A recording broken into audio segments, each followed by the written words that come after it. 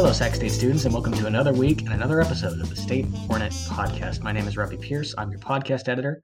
I'm joined here again by Maddie Beck, our managing editor. Max is out for this week, but we also have Cameron Dady with us here this week to talk with us about probably the biggest story from the week for Sac State students. We got a bunch of new information on the resignation of ASI President Christian Landaverde last semester, and Cameron was one of two reporters on the story. So Cameron, could you please tell us about this story? So in March, right as the campus closed due to COVID-19, both ASI President Christian Landaverde and Executive Vice President Jennifer Gross resigned from their positions, at the time saying that it was for personal reasons. They left with their respective $19,000 and $16,000 scholarships for their work on the ASI board, which is paid in 4 disbursements. The last disbursement paid to Landaverde and Gross, compensating them for their work through the end of the semester, was on February 20th, and both Landaverde and Gross resigned on March 13th.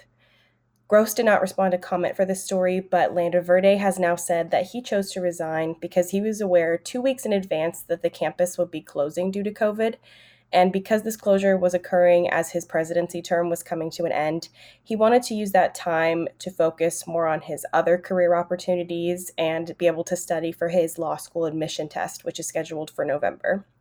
He currently works for the Sacramento County Alcohol and Drug Advisory Board, and in the future wants to work as a United States District Attorney or possibly run for Congress.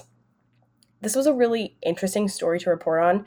I think it's super important for students to be informed about ASI's operations and the ASI board members' activities, and just to be involved in their student government, since ASI does represent the students of Sac State. I remember when he resigned, it was such a sudden thing last semester.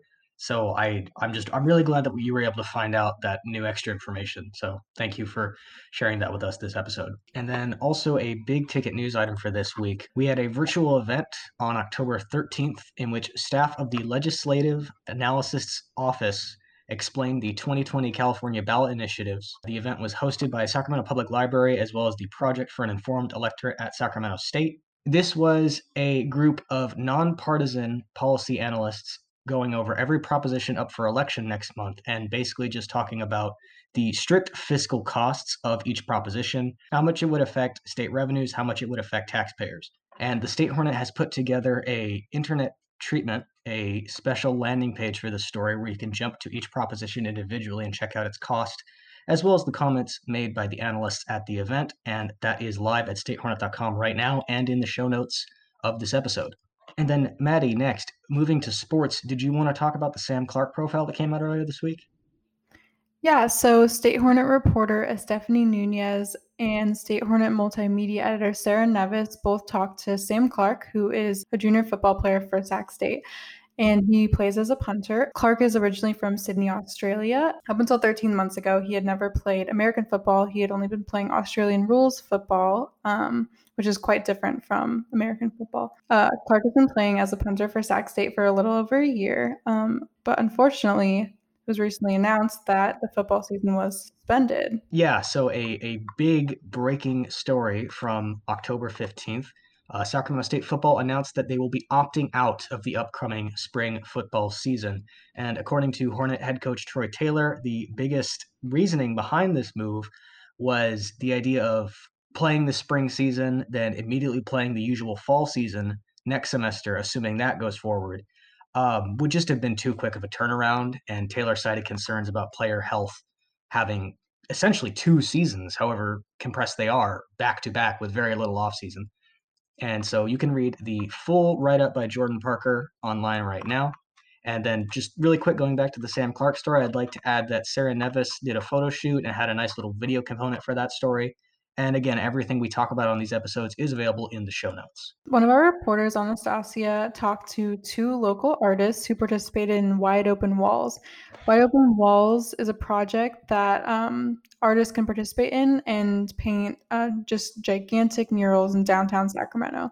A link to the story is in the show notes, and I highly recommend looking at it because there are some beautiful pictures of the murals that these 2 local artists painted in downtown Sacramento. They're very colorful, beautiful murals. So you should go check out the story. And one last thing before we close out today's show. Joining me now is another State Hornet staffer, Bradley Hinkson. And Bradley, you've been doing a series of Halloween film reviews, right? Yeah, that's right. Yeah. So my whole thing with it is I love horror. I just love talking about horror films. It's my favorite genre of film. And I thought since it's the Halloween season, it'd be the perfect time to talk about some horror films. But my whole thing was I didn't want to do the typical ones. I didn't want to be like, hey guys, you heard of a movie called The Shining? Have you heard of Hereditary? I wanted to do ones that I love that maybe don't get as much attention as those films. So I've done stuff like the Unfriended movies or an Australian film called like Mungo. And I've also done some like cult classic stuff like The Burbs or Phantom of the Paradise. And then this week I changed it up a bit and I did Treehouse of Horror segments from The Simpsons because I'm a huge Simpsons fan. I thought, you know what, it's Halloween. We love watching Halloween specials, and these are like my favorites. So I just counted down like some of my favorite segments from those. All right, very cool. Thank you. And you can read all of those stories in the show notes to this podcast. And honestly, props to you for doing that series because I am a total scaredy cat with horror stuff. Like I was at a friend's birthday the other day and it was Halloween themed. Mm-hmm. And so they had Pet Cemetery on in the background and some guy's brain got splattered open and I was like, "Oh, I'm going to go outside." No, I'm the one who's like, oh, what's going on? I want to see what's going on. Yeah. All right, but again, thank you for coming. And one last thing, because this literally launched during the editing of this podcast, the State Hornet has a new COVID-19 web landing page up on our website where we have a live case tracker as well as links to several coronavirus-related articles. So much like everything else, I'm sure you're tired of hearing it, it's available in the show notes. And until next week, I've been Robbie Pierce, your podcast editor. Thank you for listening, and please stay safe.